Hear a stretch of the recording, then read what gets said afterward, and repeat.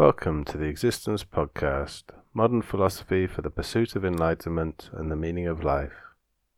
This piece is called Ethics. History has left quite a mess. Using money as a form of trade has caused many issues. It sort of works as a system, but not half as well as it could work if the system were more designed to represent who we basically are as people. Many think we are doomed. We've almost started a nuclear holocaust a few times just from a few accidents. But why save the world? We are born into a monetary society as independents, so we like to save only our independent selves when we grow up.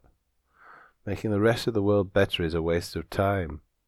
It's a lofty ideal for hippies and people wasting their lives. This is how we think. It's almost logical.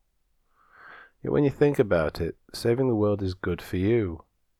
Working towards working together to make life good for everything here is actually a win-win-win situation. For a start, say you were religious and heading for the afterlife one day. When there, you would still think of planet Earth and how well it was doing. God would also be interested in planet Earth and the life there also. If you were Buddhist, you would be coming back to planet Earth, so you'd be very concerned how good life there is. In fact, everyone who is spiritual in any way would benefit greatly from life on Earth being positive and not a harsh struggle in a savage environment. We lived here once at least, and we will forever remain connected to what happened here when we lived and what happens afterwards. If the world was doing its best to stay positive and healthy for all the people here, then I assume our souls would appreciate it. So if Earth was an awesome place to live for all, then it's a great win-win-win situation that lasts forever for your immortal soul.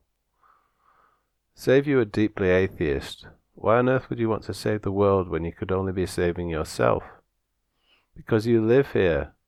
If you see the problems with the world and ignore them, then for your entire life those problems will likely still be there.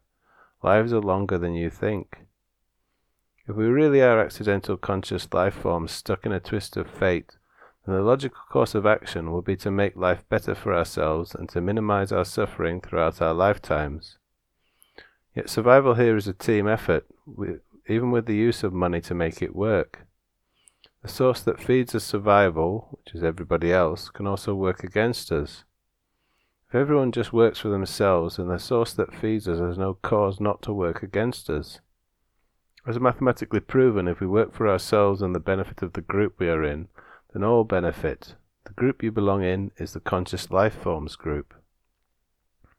For atheists, all that they will ever be is the change they made to the matter and energy here, the thrills of their once existence here, and also their surviving offspring.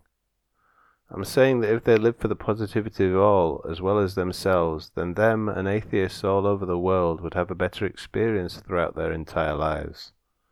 Working just for yourself is great, but what if you lose your strength to old age or disability? Then others will exploit your weakness in such a competitive society, such as can happen in the Western world. Atheist society should be good for atheists, so it would be a win to help the group as well as yourself. The atheist's offspring are their future, and they'll be left to survive in the group the parents made better or worse. That is the legacy. Religious society is eternal in the soul, so they should focus on the quality of their life here as eternal positivity rather than regret or fear. Basically, for everyone, there is no logical reason to make the world worse, when we could be making it better, and at the end of the day we're stuck with it. Anyone who knowingly makes the world worse is either wrong, inaccurate, or deeply insane because their head is full of wrong. Making life better for all is a meaning of life that makes sense for each of us. Eric William Dawson, 16th of August 2016.